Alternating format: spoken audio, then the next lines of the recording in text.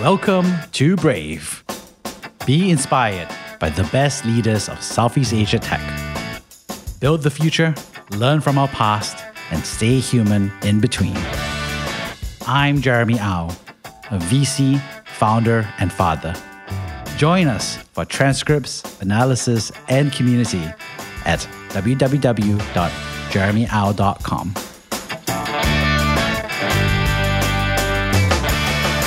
Hey Wei Chun, really excited to have you on the show. We've been catching up about life and all these things and all things Singapore for a while. For those who don't know you yet, could you introduce yourself? Hi, my name is Goh Wei Chun. I'm one of the two founders of a Singapore-based finance webcomic and blog called The Woke Salaryman. With The Woke Salaryman, what we try to do is we try to make the complex and often inaccessible or technically difficult topic of personal finance more accessible and also more fun to read by doing it primarily in comic form, but also through illustrations and also like nowadays content online, like Instagram stories and things like that. We've been doing that for about 3 years now. We started it as a side hustle. And I think 10 months into it, we managed to monetize it. Then we shortly after that quit our jobs, and now we're doing it full time with a very small company. That's what I do. So how did you first start that artistic journey? Were you an artist as a child, or was it something that came to you later? I think all kids draw. I forgot who said it. I think it might be Picasso. Maybe I attribute wrongly, but the quote is something like, all children can draw. You forget how to draw when you become an adult, which is a bit sad. You go and look at Picasso's art. He did some very realistic stuff when he was becoming an adult. Because he sort of mastered the realistic form, he went back to drawing like a kid. That's why his stuff looks like the way it does. I think people who become artists a lot of time, you just didn't stop. I've been drawing for fun anyway for a long time. But impetus came when I was 14 years old. I watched this movie called Princess Mononoke. It's by Studio Ghibli, or Ghibli. I also don't know how to say that one. Directed by this man called Hayao Miyazaki, and it's incredible. So when I was 14, I saw that and I'm like, wow, this kind of thing can exist. I want to do this for my life now. So that's when I decided wow, this is what I want to do. And I think that's why you started your career, obviously, on the media side, etc. And yet you also decided to make that additional step also of becoming an entrepreneur, of being a co-founder, to build something new of your own. So how did that start for you? Well, that one is much longer. So when I was in uni studying university, I was still, I think, quite naive. I always tell my students when I say this word, I say, please, I'm saying naive, not because you are inherently naive. You just haven't seen enough of the world yet, and that's normal as a student. It's like a coral reef of safety for you to be as idealistic as you want. Then when you go out to the market, then your ideals will be tested. And my ideals were tested in a very rough way because I told myself a few things that were, in hindsight, very too idealistic. I said, number one, if I can get a job at Ghibli Studio, I don't care what it is. If I have to sweep the floor, I'll also do it. I'll do it for free because it's just how much I want that job. So completely forgetting about how I might add value because I was okay with being a janitor. Not saying that janitor no value, but obviously you go Studio Ghibli, you want to be an artist. Number two, I told myself something along the lines of, if I can do anything animation related, I get 3K salary enough already. That's the cap I need if I can get a career in animation. Which later on, as I learned about money and how much it costs to have a house and things, then 3K not enough. The last thing that I told myself was, if I graduate and I don't become an animator, I might as well kill myself.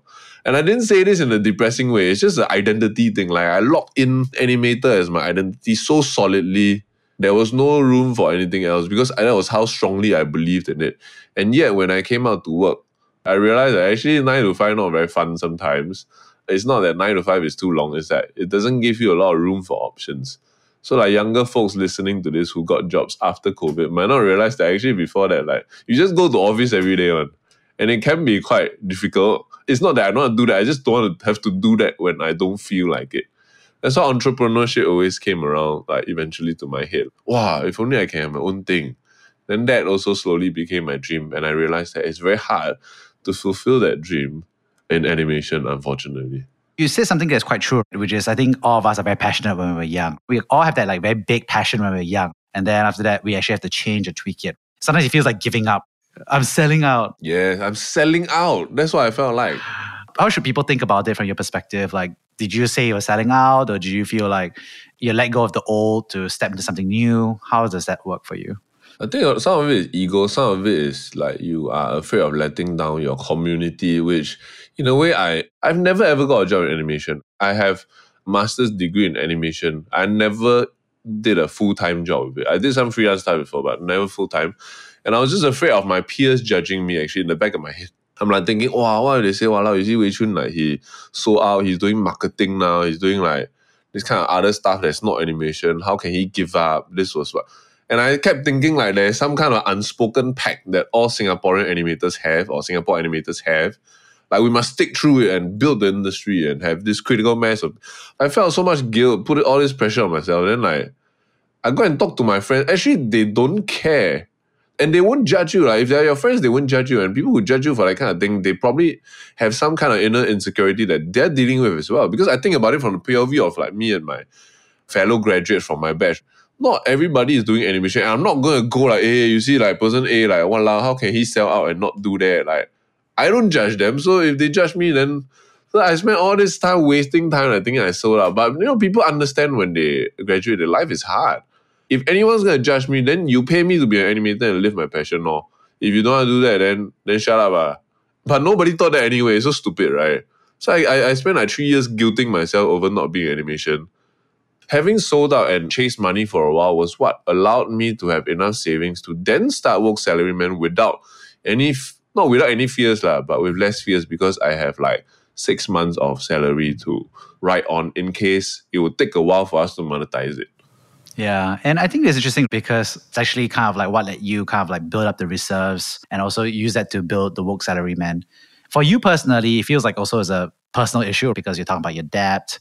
How does that work together from your perspective? Like what attracted you to join or build? Like what about it was exciting to you personally? Yeah, the genesis of it was not so pitchy and proper actually. Like because my co-founder and I have been friends since poly. We hang out socially anyway, and we're always talking about this stuff. And what we bonded a lot on coming up, the formation of the Work Salaryman together was always the idea of quitting our jobs because I think a big reason was that he wanted to earn more money.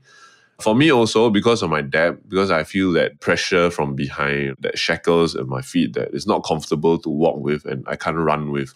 So the money was good, but for me, it was really about freedom and stuff. So when we made it together, it was not like we were going to get funding, we were going to pitch it and stuff. It's more like a side hustle. We wanted to use the Work Salaryman as a showcase of our ability to turn boring things into interesting content. Then what we were going to do is that we were going to use that as a portfolio to sell workshops. I remember being very enamored when one of my friends was doing workshops. I'm like, you prepare one deck of slides and then you just do like 2-3 hours and you earn like thousands of money. Quite wuhua, So that's what I wanted to do. But even when it comes to business, it rarely turns out and works out the way you plan. It will work out, but in a different way. So when we started, then got sponsored content coming. Then turned out that sponsored content route was something that we could do. Then that's what we've been doing. We are selling like workshops sometimes now, but it's not nowhere near the amount of money that we make with sponsored content. What was it like putting the characters together for the first time? I actually went to see some of your older work. We can go back in time. Oh no! I couldn't tell which one was the first one, but I could see the evolution. It is like going backwards. I know which one is the worst one. Yeah. I look at it sometimes. Yeah. Are you saying the first one is the worst one? I mean, isn't that the most inspired? I think so. I think so. But I mean, it's the one that sparked everything. So of course it's special. But my inner critic is extremely powerful one, right? Very strong one. So I can judge my work very well and objectively. And the first one was not good. Could you share a little bit more about what was the creative vision or what was the principles that you had when you put together that first characters into place? What was that things that you want to communicate? Because I can see the design language, you want to call it, right? The motives still stay. But I'm just kind of curious, what was that? I don't know, brainstorming, or you must have tried different styles, different iterations. Because my actual art style that I naturally draw in, and I have a side project also of my own that I'm trying to draw this horror comic. And the style is more elaborate. It's a good question because it forces me also to think about it now. Because sometimes, actually it was not so consciously thought of when I assembled the first comic. It just kind of fell into place based on what Ruiming wrote. And I went for a style that was very efficient. That's the way to say it, I think. I was going to say like a word that's a bit more rabak, like it's lazy. It's not like it's efficiency, because I learned this about being an artist and publishing stuff on social media. Social media is fast. Very, very fast. So sometimes if you have to choose between mastery or consistency of publication, right? You have to choose consistency of publication. So you have to have a conscious decision to take the thing that you love and try to design it in a way that you can make it fast enough. That's why our stuff don't have color one. Color is will double the time. Maybe I'm not good at color also, but it doubles the time that it'll take to make something. So that was the biggest factor. And it was not easy to do as an artist that had passion, because it's like, I should also express my artistic identity and all. But you also see stuff, especially nowadays on TikTok and Instagram, right? You see like teenagers in their bedrooms with just one guitar and very raw vocals doing absolutely like emotionally eliciting things with such a simple thing, with flaws even. So it's great that social media has made, because publication is so easy nowadays, there's no barrier to that. Typically, I think in the past, why a lot of things sound very polished was that they had to go through the barriers of publication, because it's so difficult. You need a company to back you, you need a record label, you need a TV station to say, okay, we'll produce your thing and broadcast for you. So because of those barriers of publication, it became very necessary to show a certain level of polish. And now we break that down and we find that lack of polish can also be something great. We see that, I think, with social media videos also. Like if you look at like TikTok videos and why they work, or YouTube videos and why they work, if you over polish it, sometimes it can kill the authenticity of the piece and make it actually counterintuitive to what you want, which I think a lot of brands actually struggle with. They try to overproduce a video by throwing money at it, but you can't solve everything that way anymore, because people won't believe it. They can see, hey, this one, the video's so polished, trying to sell me something, right? Then instantly I'm not in already. So that's kind of how we approach our art also. And it has gotten better and more elaborate because I have found more resources to be able to do that. Like we hire people, then now we can add gray shading. Or like my process is cleaner now, then I got space to add in additional quality to the product, which is shading. And then shading will give the drawings more form. But whether they tell the story better, I actually don't know. Sometimes they do. But I've been surprised that because we can see every share that we get on Facebook, like if we put an album of pictures, which is a comic strip, we can see individual engagements for each piece. And I'm always wrong, like which panel will be shared the most. I always play this little game with myself. Like I try to guess, like, because I also need to learn about what people like. I'll try to guess, like, which one is the one that people will share.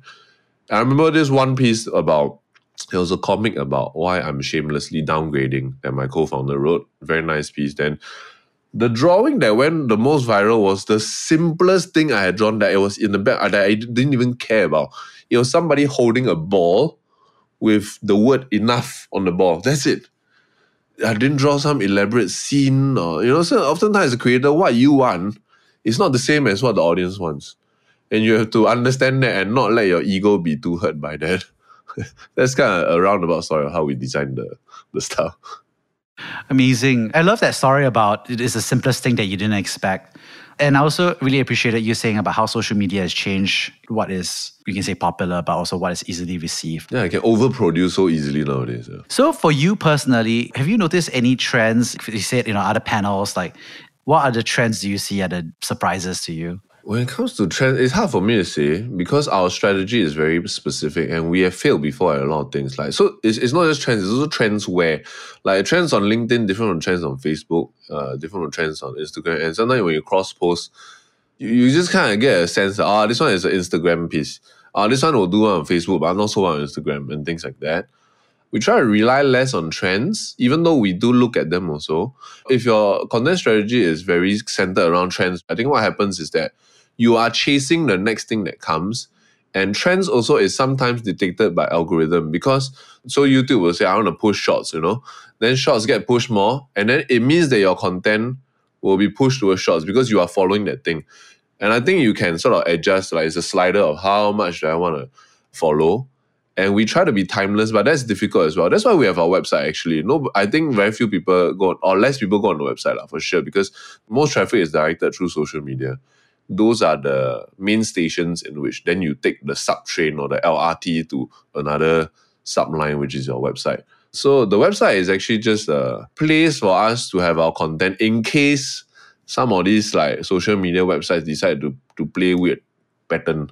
And they play weird pattern before. Facebook playing weird pattern with us now. Like Facebook is just going in a direction that I feel is counter to the kind of content that we make.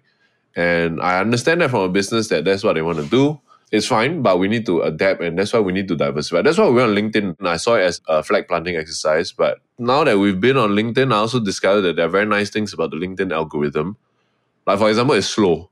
Things are discoverable like for much longer on LinkedIn because the feed will push things that are like 2-3 weeks old. Which I used to think like, why so slow? But actually, there's something nice about it. It's nice to see like comments and engagement still tinkling in like weeks after you posted something. Where Facebook is like always the newest thing. So maybe I can say in terms of storytelling that like some of the classic techniques that we use. I think we mainly do two kinds of stories, and sometimes we push the boundaries. So the first kind is your TED Talk. It's like a presentation, straightforward presentation. Here's what bonds are and how you can use them. That's a very straightforward one.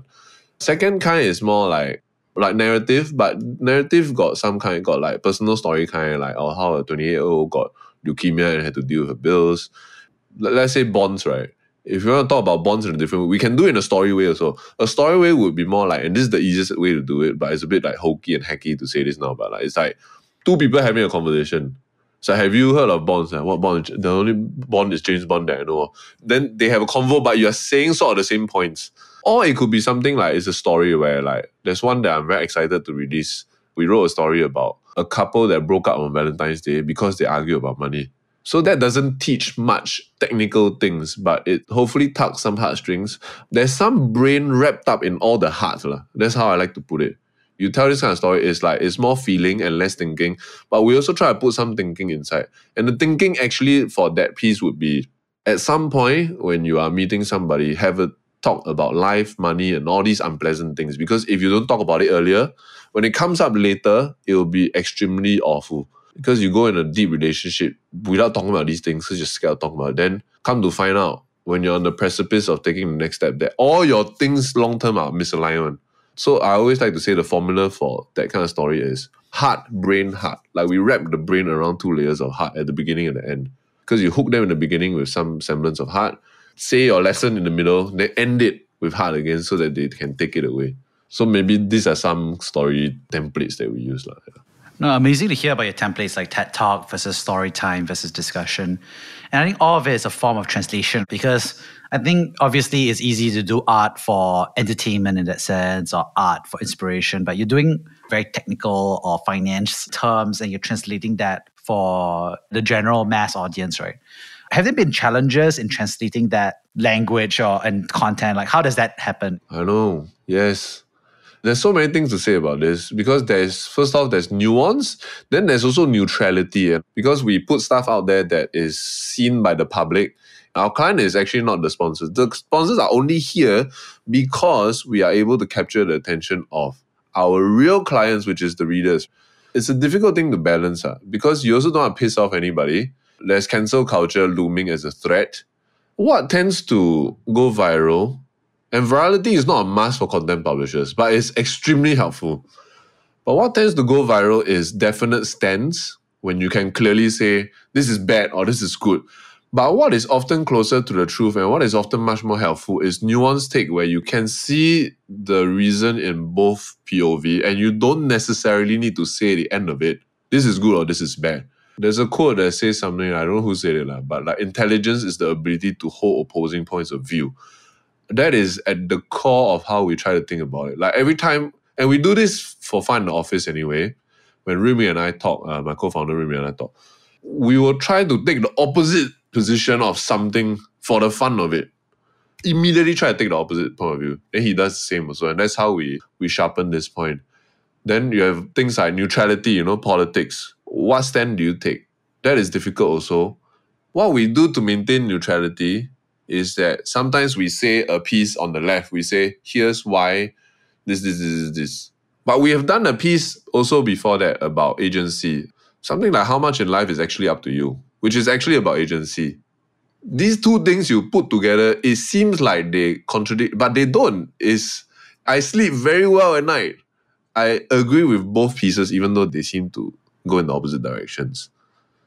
So your question also about translating that middle ground is inherently difficult for social media because we are not in a lecture setting. We are not in a postgraduate setting where we have time to be nuanced, and we are constantly running up against the idea that our comics are too long. People tell us that all the time. If you go and see our Instagram, our stuff actually don't work natively very well on Instagram because we have so many panels and Instagram album is max 10 that we have to put 4 comic panels in one panel to fit everything in. That's how long-winded we are, and we've chosen to be that way. We've tried TikTok before. We just suck at it because we are naturally very long-winded. Because we think that's necessary to communicate that nuance.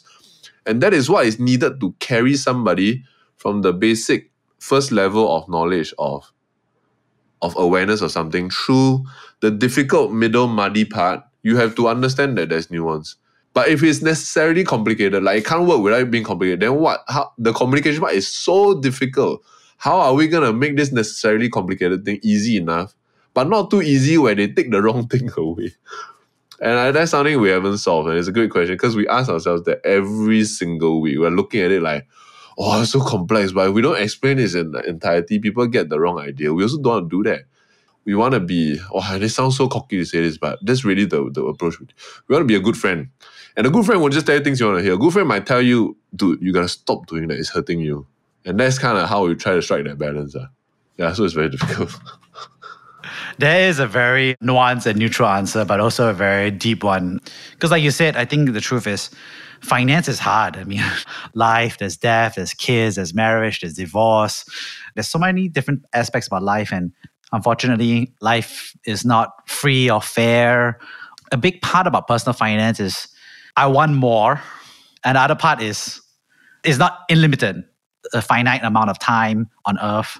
You have a finite amount of money, finite amount of health. I don't know, it feels like those are the two, I don't know what, parts of the human soul. You know? The second part getting longer though. And I think that's why people are getting depressed. But I think what we learn through that is that there's no right answer also. Honestly, also sometimes our content makes me feel like worried that I'm not doing enough because as the nature of what we do, we also tend to be surrounded by our peers in the industry who are also experts in personal finance. So they know, so like yourself. I mean, ultimately, are all humans also. So the same fears, insecurities, whatever is still there. I feel myself being tugged. I don't do it on purpose, but I think I also do talk about like, how much actually do you need? It might never be enough. And like, what are you actually earning so much money and building so much money for? Because when you first start earning money, it feels good. Your problems are alleviated. You get the idea that more money equals more happiness. But at some point, I think it stops. I don't know what that point is. An American study said like something like $70 a year. I don't know true or not. But I also think everybody maybe got a different point. And like for me, I'm thinking, well, if I can get financial independence, i.e. like $1.2 million invested in various things, I'm done already. But actually, I might want a bit more. So I also don't know how to settle this thing. It seems like every time I get close to being okay, a new perspective will come. But I think as long as I'm not doing it in an unsustainable way, it's okay. Like spend my old age is working on my craft, which is making comics. If I can have that life, I think I'm okay already. Oh, I love what you're sharing, which is that I think so many people look at the founders and the team being, they know everything and the 100% work. I think the woke ceremony is an ideal that we aspire to. So like people say like, welcome to the woke ceremony. And I'll, if not too rude, I will say I'm not the woke ceremony. Like, it's the brand. We are people working for this thing. But actually, I want to ask you, are you retired or what? I'm not retired. Do you need to worry about money now? Long story short is yes. And I think one of the big transitions points for myself personally, what I realize is that I think when you're working for yourself, I think there's a certain amount of financial goals that you know that are there. But I think as a kid or teenager, you don't never really think about your own kids. And now that I have 2 young daughters, both under the age of 2, obviously then you start thinking about school and scenarios and what if they get sick and so on and so forth. So, but are they that expensive? I mean, I'm going to sound damn naive, but I also would like to hear from somebody like you who, because I hear angel investor, I'm like, wow, I must be damn rich. Because you are investing with your own money in other people's things, you must be damn rich already. So still need to worry about this kind of thing, because I feel like something my friend said about kids that I always thought very intriguing was that he said, kids in Singapore cost as much as you want it to cost. There's that baseline necessity thing, but then after that, it's just how much you want to add on. So how are you projecting that situation, and like, does that even like dent your financial situation much? For somebody, I would think is doing quite okay. Yeah, it's a good question. I think, frankly, I 100% agree that I think raising children as expensive as you want it to be. And I think there's also a lot of recent science that shows that actually, as a parent, you can't really change too much about your lives. The biggest thing you can do to change your child's life is choose your partner, because Really? their genes and their environment, all of that is really determined by your partner. And then I think the science shows like there's only like 3 things that a parent can really change. They can change your professed religion, but not your spiritual institution participation rate. They can change your professed political identification, but you can't really change their actual beliefs. And the third thing they can change is how much they love you. But you can influence it strongly, right? Actually. It's less about the fact there's not less nurture. It's more like at the end of the day, parents actually do a lot less nurture than they think they do.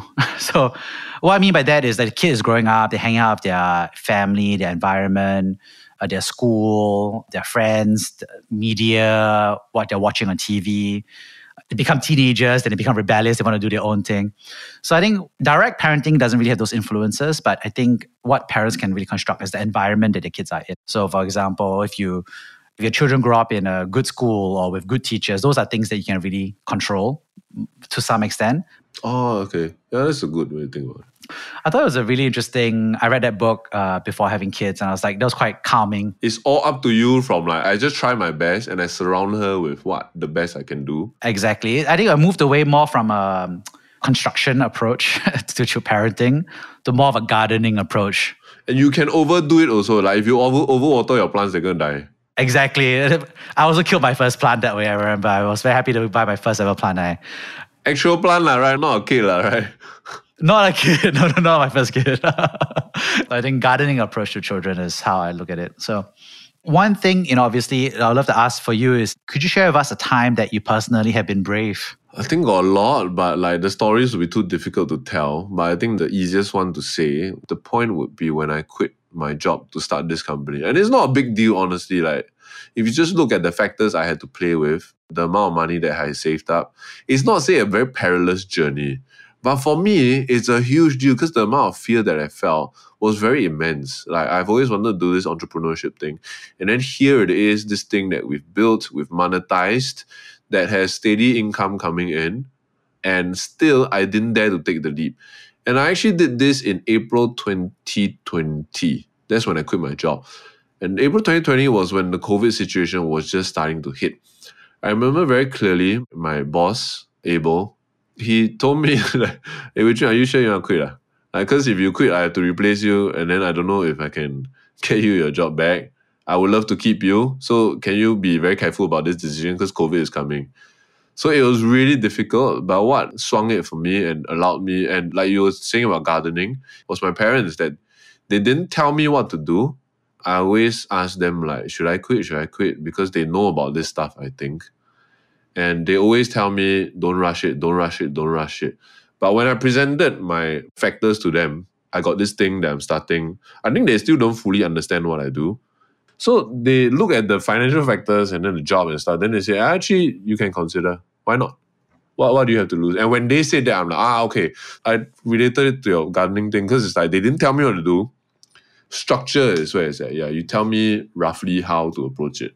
Don't do it for me. Don't do it with me. Don't pull my hand through it unless I need your help that way. So the fear that I felt in approaching that decision was almost cripplingly like difficult. I had sleepless nights thinking. I'm like thinking, wow, my future. What if I miss this chance? Never get again. Could be a once in a lifetime thing. Why not just try it? I thought it was the bravest thing I did. It's not the bravest thing anyone has ever done. But the amount of fear that was in my head, I was so wrecked with paralysis for a while. And then my co-founder was like, just do it. In fact, he was actually not helpful at all because of how chill he was with it, which is not a knock on him, but it's just how neurotic I naturally am. I overthink things all the time. So I was assaulted by just all these possibilities of things that could go wrong. It's still, I think, a miracle that I even managed to take the leap. I don't know how I did it. On reflection now, is there any nuance now, I guess, to that fear that you now have the benefit of hindsight to look on and see why there was fear? Yeah, there is some. The fear, I think, comes from, ego also. Because I was afraid of starting this thing and being associated with not having this thing work out. But I think I also subconsciously judge people who are failed entrepreneurs because I wanted to be one and I didn't want to ever fail at being one. So I also take it out on people that I see who tried it and failed. And that is awful that I did that. And now I have the utmost respect for people who failed, because only by going through all the stories of people who are brave enough to share their journeys of how they failed, did I learn what it took to make a business work and what it can do to derail a business. And that fear is real. Fear keeps you alive. It stops you from being just completely reckless. So you need it. But sometimes you can get it to the point of paralysis, and that's not good either. You can freeze when something dangerous is coming for you, and that works sometimes. You also have to rationally be able to overcome and go, what does this situation require? Is it fear? And take the feeling you get from here and go, okay, actually, I've accounted for this stuff. Let's go ahead anyway. And is that action in the presence of fear, then that is courage or bravery.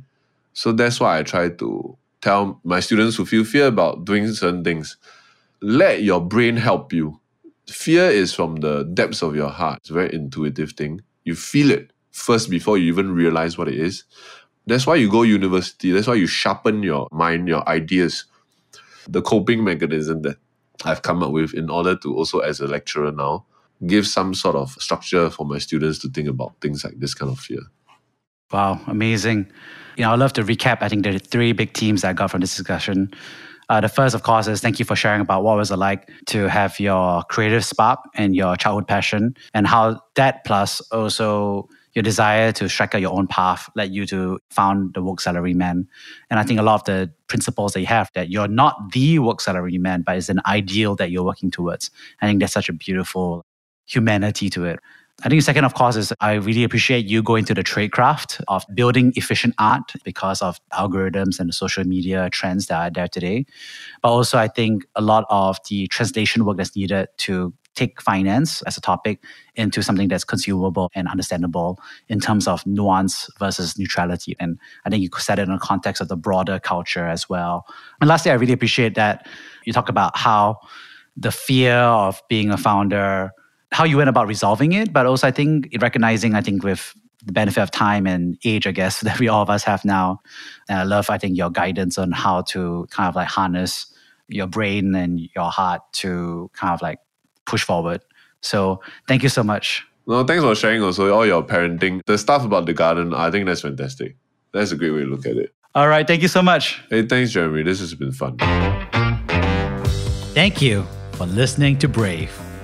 If you enjoyed this podcast, please share this episode with friends and colleagues. Sign up at www.jeremyau.com to discuss this episode with other community members in our forum. Stay well and stay brave.